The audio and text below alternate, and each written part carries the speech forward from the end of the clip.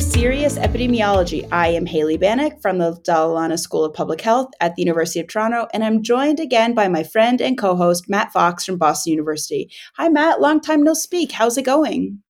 It's going well. It's good to see you. It's been quite a long time. So the listeners understand, we are recording this out of sequence because we realized there were a few episodes that we had planned to record that we never did. And so we are recording these, even though you'll hear episodes after this that were very, very clearly recorded before this one.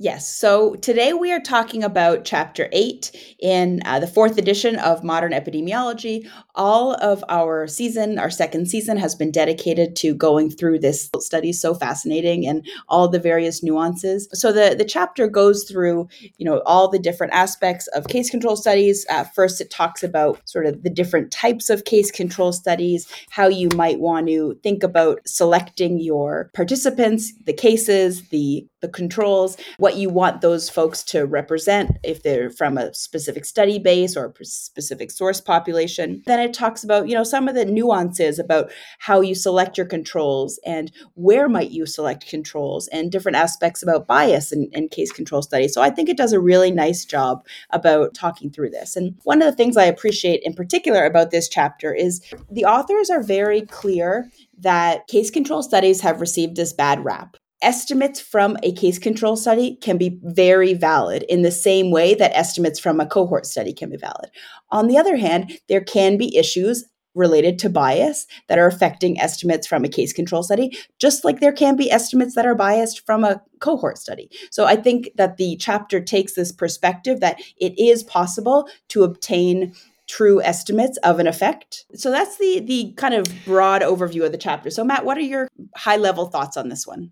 Yeah, well, I'm glad you started off with the point you just made, because I find that there's this really interesting dynamic, and it's not just true of case control studies versus cohort studies or randomized trials. It's true of a lot of things in epidemiology, which is that there are these perfectly valid ways of doing things if done correctly. But those ways come with, more risk of bias, and that then becomes interpreted as there's something inherently wrong with the method. And so I agree with you. I mean, I think the case control study has been a bit maligned in the sense that, it's seen as an inherently inferior design to, say, a cohort study, or certainly it's seen as inferior to randomized trials, when in fact, in theory, it isn't.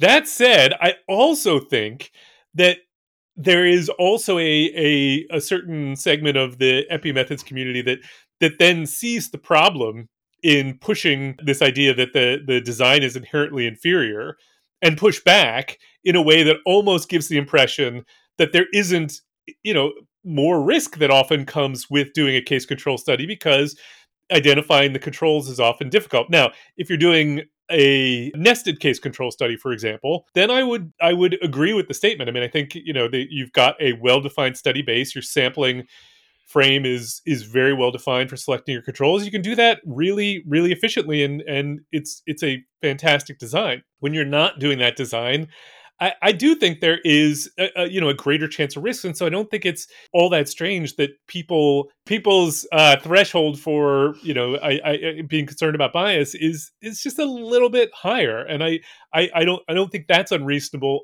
either. So it's sort of, I feel like we need to be somewhere in between, respecting the case control study as a really important advance in the field that can yield perfectly valid results, but also recognizing that in some situations, many situations, I would say, it comes with more risk for bias. So there are three different types of case control studies that people talk about, sort of subtypes of case control studies. So the first would be a cumulative or traditional case control study, where you have individuals in some population or source population that you're following through time. At the end of some time period, you have a group that are cases, you have a group that are controls who have not developed the outcome of interest, and you ask both of those groups about their exposure history. Were you exposed or not exposed to whatever you are interested in studying? That's the first type. And the estimates that you get from that type of study are just odds ratios. The next type of case control study, or I should say the next two types of case control studies, both require an existing cohort. So they're both different types of nested case control studies. So the first type of nested case control study is called a case cohort study. And for this type of case control study, what you're doing is you're sampling a group of control subjects from those who are available in the cohort at baseline or study enrollment. That is your control group. And then as you're following the cohort through time, anyone that becomes a case in that time period is considered a case for your case control study from within this cohort. So your control group is a group that you've pre-selected or selected from those who are in the cohort at baseline. Cases are those who occur as the study is moving forward. The estimates that you get from a case cohort study are approximations of a risk ratio. The odds ratio that you compute or calculate are approximations of a risk ratio. The third type of case control study also must be nested within an existing cohort, and this is called an incidence density sampling case control study. Is that what it's called? Incidence? I always get stuck on the terminology for this third one. Yeah, or I think people sort of think about the sampling method, which is referred to often as risk set sampling. Okay, so risk set sampling. So in this type of case control study, what you are doing is at every time point that a case occurs, you choose a control that is in the study in the risk set that gave rise to the case. So they're sort of matched. The cases and controls. When a case occurs, you select a control from those who are alive and in the cohort at that time. And go ahead. Also called density sampling. I realized. Yes. Risk set sampling or density sampling. Yep. Yeah. So part of the problem. Too many names for the same concept. Too many names. What's important about this study design is that every time a case occurs, you are selecting a control, one or more controls, I should say, from the risk set at the time the case occurred. And so the estimates that you are getting from this type of case control study are estimates or approximations of an incidence rate ratio. So you can get an odds ratio from the original or traditional type of case control study. You can get a risk ratio approximation from a case cohort study, and you can get an incidence rate ratio from the whatever we're calling this incidence density sampling case control study. Anything to add on those three types of study design? Well, yeah, I suppose I would quibble a little bit with the distinction you made in the beginning, and I'm not 100% sure I'm right on this, but it's still the way I think of it. You said I think that you described the first design, what you refer to as the traditional design, and then you said, and then the second two require a cohort. And I would say they all require a cohort. That even the traditional design requires a cohort. It's just that there is this underlying cohort, and the decision has been made, whether it's for convenience or it's, for some reason, someone's decided that the odds ratio is really what we want to know about. The decision has been made to sample the controls from those who were not cases. In other words, those who survive, survivor sampling. So those who did not become a case by the end of follow-up. But there's still an underlying cohort underneath that you are sampling from. And if that cohort has not been well defined, then it isn't clear that the odds ratio that we're estimating really estimates any true odds ratio, any causal odds ratio that we might be interested in. Yeah, I'm smiling because it's clear that we still have not settled the issue from several episodes ago about populations versus cohorts. Because when I say the second two types of case control studies, the case cohort and the incidence density sampling design require an existing cohort, I mean an enumerated list of individuals from which you can either select your control group at baseline in case cohort, or you can select your controls when the case occurs. You need to know who's in the risk set in order to select the controls when the case occurs. So for those, I view it as something, that's why I call them nested, right? Because you have a large cohort study that's ongoing. And, it's easier to do these types. I don't even think it's possible necessarily to do these types of studies if you just, are in a community type of setting. On the other hand, if today I got ethics approval and wanted to do a cumulative case control design, I could do that right now without having an existing cohort from which to draw those individuals. I could go to an electronic health record. I guess that's enumerated. So now I'm getting confused to myself. That's where I'm going with this. I mean, there is still an underlying cohort that if we don't bother to go through the process of enumerating it in some way, or at least defining it, such that our control population represents a random sample of the underlying population, then it's not clear exactly to me what we're measuring. I don't know that we've really made the distinction. So when we talked about these different designs, I mean, I think one of the key distinctions is in the survivor sampling, the only people eligible to be controls are those people who are not cases. In the other two designs, those people who are cases are also eligible to be chosen as controls. Um, if I think about what you said about the survivor sampling or the traditional case control study where we're sampling only from the non-cases, I can still do that in a nested cohort where the cohort is enumerated. So I mean that design could also be done in a in Oh, a yeah, a of cohort course. study. And I also think that the other two approaches can sometimes be done in cases where you, as you say, you have like a registry of cases, as long as we can figure out what the underlying population is and we have some way of identifying who is, in the population that we would sample from. Now I'm not disagreeing with you though that in practice probably that isn't what happens, that in practice the traditional design as you called it is most often done in cases where the underlying cohort is not well enumerated. But ideally it should be, right? Oh yeah, I think it should be, and I think as you're raising, it has very important implications for the interpretation of the study results that you are estimating. You're going to get a number, and who does that number apply to, and how can I, understand information that came from this study? I think that there is a difference though, because you don't have to have that kind of design. Now, as you were talking, I did come up with an example where it might not apply. So let's say I want to do a case control study and I'm looking for folks that have recently had a heart attack. Mm-hmm. And what I might do to recruit study subjects for this is go old school, print off posters with those little tabs that you can pull off at the bottom and post those up at a community center, at a rehab, on the light posts in my neighborhood and say, call me if you've had a recent heart attack. Those could be cases, and I could select controls using any one of the control selection strategies that they talk about: neighborhood controls, friend controls. I could do a clinic based control. Those would all be controls because they haven't had a recent heart attack. Therefore, they're not cases. And I could use the information I've gathered. I could ask them about, smoking or whatever diet I'm interested in as my exposure. And I could do a case control study with information that I've gathered on these cases and controls and their exposure history. When you say they're part of an existing cohort, again, I associate this idea of a cohort with a study cohort or a group of individuals. These folks may be part of a common population, as in the neighborhood that I'm living in, but are they part of a cohort? I don't want to get into that question again, but I think that that is a valid way of doing a case control study, isn't it?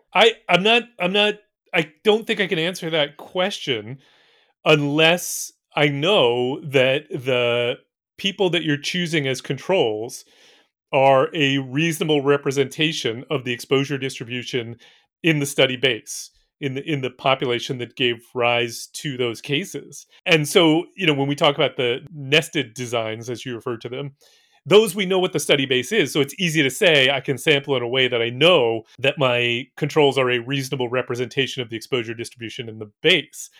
In the case where I don't do that, where I just sort of recruit people to be my controls with no understanding of whether or not they truly represent that underlying population, they can be a valid control population if they do their job of standing in for the exposure distribution in the base. But how do we know if that's true? Right. And Now, I that's where I guess think it becomes I guess that's a very common criticism of the cumulative case control study. There's no as far as I can see, there's no reason why I can't do one of the other sampling methods in the what you're calling traditional approach, right? I could recruit people to be my cases, and then could also recruit another group of people to be my controls that also, potentially could include people who became cases, right? So I don't think the sampling approach is specific to the whether the I found the cases first approach, or what you sort of are talking about as the traditional. I can do the survivor sampling in a well-defined cohort, or I can do the Yeah. the Yeah. other approach in the not well-defined cohort. Ultimately, whether or not I get a valid result depends on whether or not those controls do their job.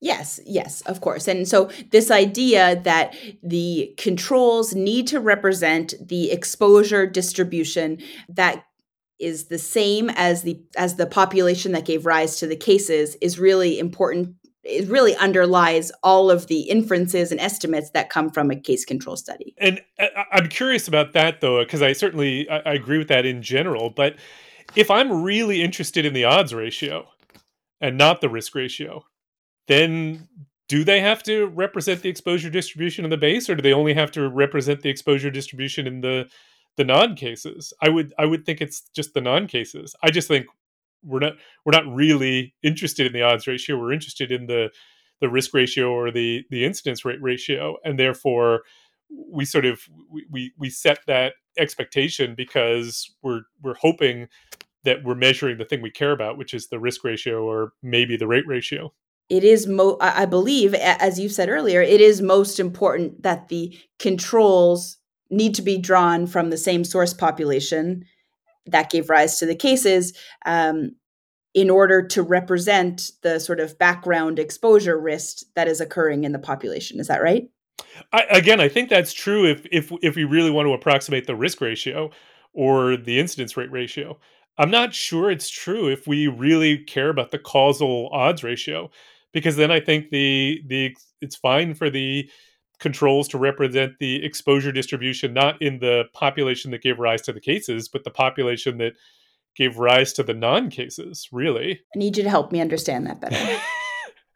We make a big thing about this idea that the controls need to represent the exposure distribution in the base, because if the outcome is common, then the exposure distribution in the non-cases will be different from the exposure distribution in the study base itself, the entire population that gave rise to the cases, and then you will get your odds ratio will be a biased approximation of the risk ratio, but it can be a perfectly valid estimate of the causal odds ratio if we cared about the causal odds ratio. I suspect we don't, but it absolutely can be. It's interesting to me that we do make a big deal out of it, because we also tell students all the time that when do you do a case control study? You do it when the outcome is rare, and therefore it would take too long to enroll a cohort to be able to study this. So most of the time, you're going to be doing this when the outcome is rare. Now, of course, that's not true in your nested case control study, where you might be doing it for a common outcome, but you're doing it for efficiency reasons. But leave that aside. If you really cared about the odds ratio, then it seems to me it's perfectly valid for the control population to represent the exposure distribution in the non-cases, because that's what the odds ratio is. It's a comparison of probability of the event divided by the probability of not having the event in two groups, and the control exposure distribution amongst the non-cases will be a reasonable approximation of the exposure distribution that you would need to get a valid estimate of the odds ratio. Okay, so now I'm understanding, and I see where my confusion was. In part, you were using the words non-cases and controls. Mm. And what you're saying, if I can repeat it, is that the exposure distribution in the controls has to be representative of the exposure distribution in non-cases in the population. if we're interested in the causal odds ratio. Okay. Okay. So I was misunderstanding. I thought you were using controls and non-cases as synonymous terms, which is not how you were intending it. So Right. now I see the distinction. So the other issue that is important to talk about when you're talking about control selection is the fact that controls need to be selected independently of their exposure status. And if you select controls in a way that may be associated with their exposure status, this can also lead to a biased effect estimate. Probably the most famous example that comes to mind is the McMahon pancreatic cancer example, where they selected a control group for their study that had an artificially low prevalence of exposure, and this created a bias in the odds ratio. So it's important to understand that the controls need to be selected in a way that does not cause wonky associations with the exposure. And you're using wonky as in the technical sense there? Yeah, the most technical sense. That was Yeah, yeah. actually the formal explanation for what happened in the McMahon paper, Yep, wonky. yep, yep.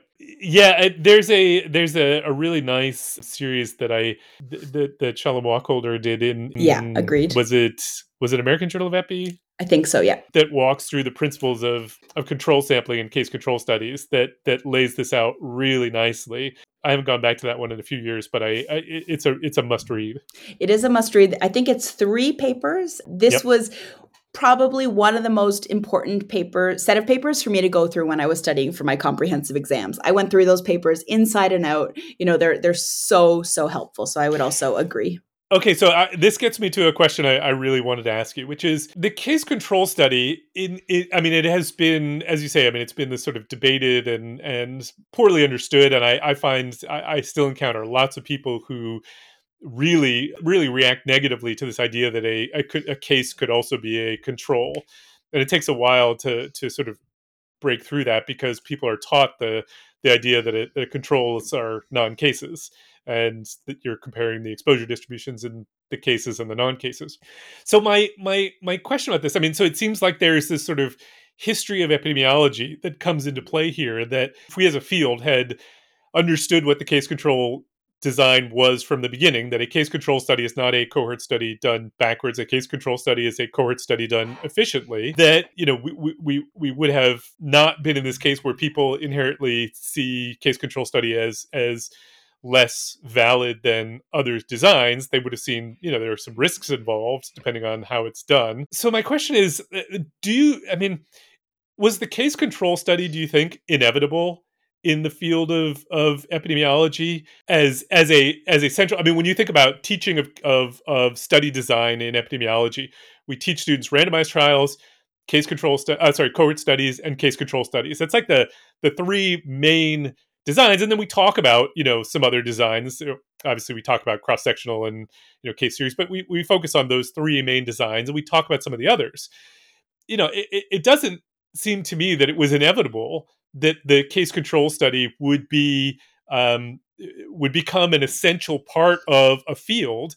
And I look around, I don't know that other fields use case control designs like we do. Why do you think that is? Is it just because we study rare outcomes and so people were looking for a method to be able to do those efficiently? I think there's a couple things that have gone into it. So I think our connection with clinical medicine and medical records in particular has potentially influenced why this is such an integral part of our epi teaching and our epi designs, because the availability of medical records allows us to do a case control study today if you had an exposure and outcome that you wanted to study. And I don't know of that many other fields where there's these types of records that we keep of an individual's history over, let's potentially say, the course of their whole lifetime. So I think that's one thing. I think another, also related to medical records, and I think one of the reasons why it is so important for us to continue to advance research on this study design is that it's becoming better and more possible for us to do well conducted case control studies with the explosion of number of medical records databases, electronic health records, these enormous sources of data that would allow you to do case control studies in a very efficient, a very inexpensive way that will give you effect estimates, meaningful effect estimates of rates and risks that we potentially might not be able to do, as you say, with rare outcomes. So I think that it's important. I think that's part of the history and also part of why we need to continue to focus on this design. Okay, so that's good. That I think you're probably right about that in sort of where it came from, and you're right. I mean, if I think about fields like psychology, there's probably a lot of things that you'd be interested in that I can't go to a record somewhere and find all the people with a particular reaction to a particular phenomenon. So you're probably that makes a lot of sense to me. What you said at the end there was sort of that it's still a critical component of epidemiology. I wonder if you think it is as central to epidemiology as it once was. I mean, in the era of big data, there is so much data available now. Obviously, I'm not in any way suggesting that case control studies are going to go away, but that they are just not as prominent or don't need to be used nearly as often as they used to, because now there is so much existing data that essentially is cohort data rather than the need for case control data. I think, classic epi answer, I think it depends. But I think if you were to write a grant today to say, I would like to assemble a cohort of 75,000 people and follow them for the next 5 years, 10 years, 20 years, whatever the case may be, to assess their risk of whatever disease. So please give me money to do that. I think the chance of you getting that funded, even if you have the most compelling pilot data and biologic rationale to do this, would be very, very remote. I think if you went and wrote a grant that said there are these amazing detailed records and existing data sources or existing cohorts, I would like to have my money to measure this novel biomarker or do a survey in the participants that are living from this cohort. This is a very efficient design because they're already part of a cohort. I think that would have potentially greater chance of being funded. So I think that the era of these large cohort studies is no longer, for better or for worse. And that's why I think we really need to focus methods on refining these case control designs. Yeah, I agree with you. And I think that the case control design, at this point is really well positioned for these nested case control study type approaches where you have a cohort that you've identified, whether someone you're following, or more likely it's from medical record type cohorts or insurance databases or whatever it is, but you don't have all the information you would need. You can identify the cases. You've got a well established cohort that they come from. You can then find the cases and then sample controls from a well-defined population, and then go collect the additional information that you need, and you then have a much stronger claim to valid results because you have the underlying cohort well defined. And that's where I think, to go back to your point from the beginning, that's where I think it really is important we've got to emphasize that case control studies that are nested in well-defined cohort studies are just as valid as cohort studies. In fact, they're a much more efficient way to do things, and therefore we should be taking advantage of them. I do also want to I want to go back to just a point before, and I want to read something from the chapter itself because it just sort of illuminates things. They say, under this conceptualization, for any case control study, we can envision a corresponding cohort study. In both study designs, the cases would be the same. And so, even in the sort of traditional design, we do have to still figure out what the underlying cohort would be if we want to be able to get valid results. I think it's interesting. There's been a lot of talk about what is the randomized control trial that you would think of when you're emulating a trial for this cohort study. I don't see as much discussion about what does the cohort study look like that you would want to do from this case control design that you're thinking of. So have you ever seen that talked about beyond what's in the textbook? Well, it's an interesting question. I don't know that. Yeah, I don't know that I've ever seen anyone frame it like that. But I do think people definitely talk about in case control studies the idea of who is the study base, who is the Of course, yeah. population that gave rise to the cases, and I do think that's sort of along the same lines, but it's not exactly what you're getting at. Yeah, it's interesting. I have another question for you. So, one term that I still to this day do not, maybe it's not that I don't understand it, I don't like it, is the term pseudo frequencies. And as I say this, I want to pay tribute to Olli Mettinen, who recently passed away. And he was one of the, I guess, folks that taught me about this. I didn't understand it then. I still have a hard time wrapping my brain around it now. So I wanted to hear your thoughts on this concept of pseudo frequencies. Can you define pseudo frequencies? I can define it only because I have notes in front of me. But really, I just I don't know. I struggle so much with this concept.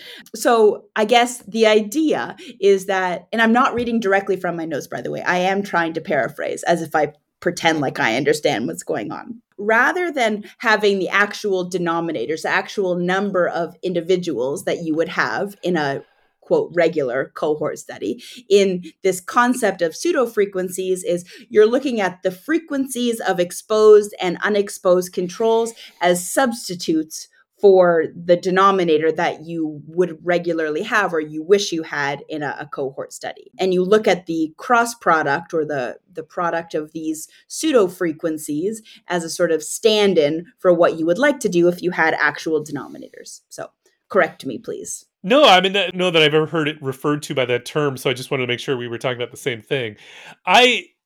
This is terrible for a podcast, right? Because I can't draw out, a 2x2 table. But I would say when I teach the odds ratio in teaching about case control studies, people typically write an odds ratio as A times D, the cross product ratio times C times B. And that's a pretty meaningless, it's a correct, but meaningless, formula. So it doesn't give anyone any indication of why, but it works and it's perfectly fine. But the other way you could do this is, so if you take our risk ratio, that's typically A over N1 divided by B over N1, where A is your exposed cases and B is your unexposed cases, and N1 and N0 your denominators. And everyone looks at that and they can easily say, okay, I know what that is. That's risk in group 1 divided by risk in group 2. You can mathematically algebraically rearrange that to be A over B divided by N1 over N0. I think I said that right. And mathematically, it's equivalent. And then it becomes the ratio of exposed to unexposed cases divided by the ratio of exposed to unexposed in the population. And if you look at it that way, then what is a case control study? It's a study in which you measure the numerator, A over B, the number of exposed divided by the number of unexposed cases. And then you have this control population, which stands in for the ratio of exposed to unexposed in the base. And then it sort of intuitively, at least to me, it makes sense to think of, well, then what the job of the control population is to tell me about the ratio of exposed to unexposed in the base. And then it makes sense that I shouldn't be using the non-cases. I should be using everybody in the population, whether they were a case or non-case. So I do actually like it, assuming that we're actually talking about the exact same thing. Yeah, no, we are talking about that. And I think I maybe it's because I still don't really get what the pseudo is in pseudo frequency. So it's just not a clear term to me. So when somebody says pseudo frequency, my mind like spins and I panic for a second. Like I am an epidemiologist, right? Like I should know what this means, right? And I still really never, it's just not an intuitive explanation for me. So I understand the math and the algebra and what you're saying. It does make sense. It's just something I've always struggled with case control studies is the pseudo frequencies. Okay, so now we've admitted that the thing that makes you feel like you don't belong is pseudo frequency. And I've said previously, for me, it's whenever people show that figure of person time, and you have to calculate the incidence rate ratio and the risk ratio and the prevalence, and I can't do it. Um, yeah, so I think there's a number of terminology. So while we're on the subject of, and I think also comes from Olli Miettinen, the thing that I don't like about the case control study is the term control, Hmm. because control scientifically historically refers to the control group, the essentially what we call the unexposed group. And so controls are not a control series. They are, what Miettinen proposed the term, I believe, case referent instead of case control. And that obviously went nowhere. And we still call it a case control study, but they are not a control series. They are, at least not as we sort of traditionally think of what a control is in a scientific experiment. So that's interesting because thinking back to what you said earlier, and then my clarification of that, which is that the controls are intended to stand in for the non cases in the study base or the study population. In a cumulative design, Right. in a survivor Right. design. So which is really where all this terminology kind of came from when they were developing those, original types of the traditional case control studies. But if that's the case, that these controls are supposed to stand in, what's the issue with the terminology? So in a like in traditional scientific experimental design, you have your intervention, and then you have your control. So your unexposed, what we call unexposed, but your sort of stand in for the reference rate of the outcome. So it's control would refer to as your unexposed population, not to your people who either don't have the outcome or a representative sample of the study base. It's specifically the unexposed population or whatever you're using as a reference.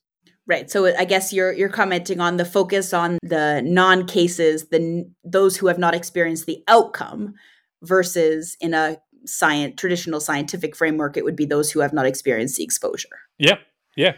So That's a good point. it's a somewhat confusing term, in the same way that I'm sure you've had this experience where you talk to somebody who's describing a cohort study to you, but cohort is made up of people who have a particular disease and those who don't. And so they refer to the cases and the non cases, which is correct, but they're really, in this case, it's the exposure is having, being a case, and not having the diseases is being a unexposed. And so you get totally confused into thinking they're talking about a case control study when they are not. Yeah, that happens to me more often than I would have expected. When somebody's describing a study design to me, I'm like, "What are you talking about now? Reverse a little bit. Like, can you explain exactly who we're describing here? Because it is people use different terms to mean the same thing, and that gets very confusing sometimes, especially when you're not talking to epidemiologists. You're collaborating with other folks. Yep. So I'm curious, do you think then that we spend too much time, the right amount of time, or not enough time on case control studies in teaching? I think we spend not enough time teaching nested design case control studies. So case cohort and incidence density sampling. What about you? I don't know. I'm torn on this one. I think, I think in intro to epi courses, it is still a critical design, and I think we do need to spend a fair bit of time on it. So I think we probably could do a better job of it, but I think we probably spend the right amount of time on it. As we go on in intermediate and advanced epi courses, that's where I feel like we often spend a lot of time on case control studies, more than probably most of our students are going to implement case control studies. As you were answering, I was thinking maybe the better spot for these quote more advanced types of designs is in intermediate or advanced epi courses. But in response to your question, I'll bounce this question to you, which is: have you ever tried to do a study involving incidence density sampling? I'm pretty sure the answer is no. Well, sorry, I shouldn't say totally no. The answer is yes, but it was only once. And it was, I remember having to write extensive code to do it, such that I've never really gone back to it. And I have found that there's a couple of cases where I've done nested case control studies using the sampling from the study base. I've probably only done 3 case control studies in my entire career. I mean, it's not something, and maybe that's part of why I think maybe we spend a little too much time on it in our advanced courses, is just because personally, I haven't done too many case control studies. I am currently or about to start a study that will involve incidence density sampling. And I've read the chapter. I've gone back to the Wacholder papers we talked about. I feel like I've really tried to brush up on the sort of theoretical underlying principles of doing this. And then I open my computer, I open Stata, and I think to myself, okay, but now what? How computer, can you do this for me? And I think we don't spend enough time thinking through or helping students, me, understand how you actually can get this done in the real world. So, like you described, writing extensive code, I'll have to do that. I hope to be able to do that to get this design done. But it's not simple, or it's not as intuitive for me as doing a standard cohort analysis, which I'm more used to doing. So I do wish we spent a bit more time on that when I was in school. I completely agree with you. I mean, if we are saying that people should be doing more nested case control studies, we should be showing students that it's not as simple as just, well, I shouldn't say that. I mean, so several of my students discovered for me that, SAS has good procedures for sampling, that will allow you to do sampling from the study base if you've got a well-defined study base very easily. Oh, Sampling interesting. person time, I think, is a little bit trickier, and I'm guessing it's not that hard to think through. But I've never, I as I say, I did it once. I had to write my own macro to do it because I couldn't find anyone who had put anything out there, and it was incredibly difficult. Yeah, so I hope my process is not that difficult. Maybe Stata does have stuff embedded and I'm not aware of it, but maybe I'll come back with an update for you. I've learned a really super fast and easy way to get this done. I hope so. You have a nested cohort and you're trying to sample risk set? Exactly. Yep. Exactly. The cases are those who have developed incident cancer, and the controls are those who are alive and in the risk set at the same time. Well, I can go back and send you my code written in a far superior statistical software, but you won't understand it.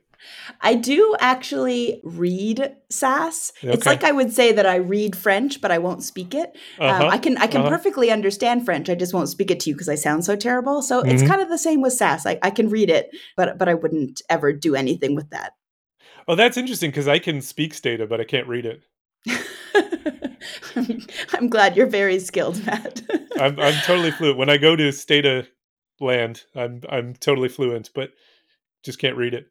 That's unfortunate. Maybe next year. Mm-hmm.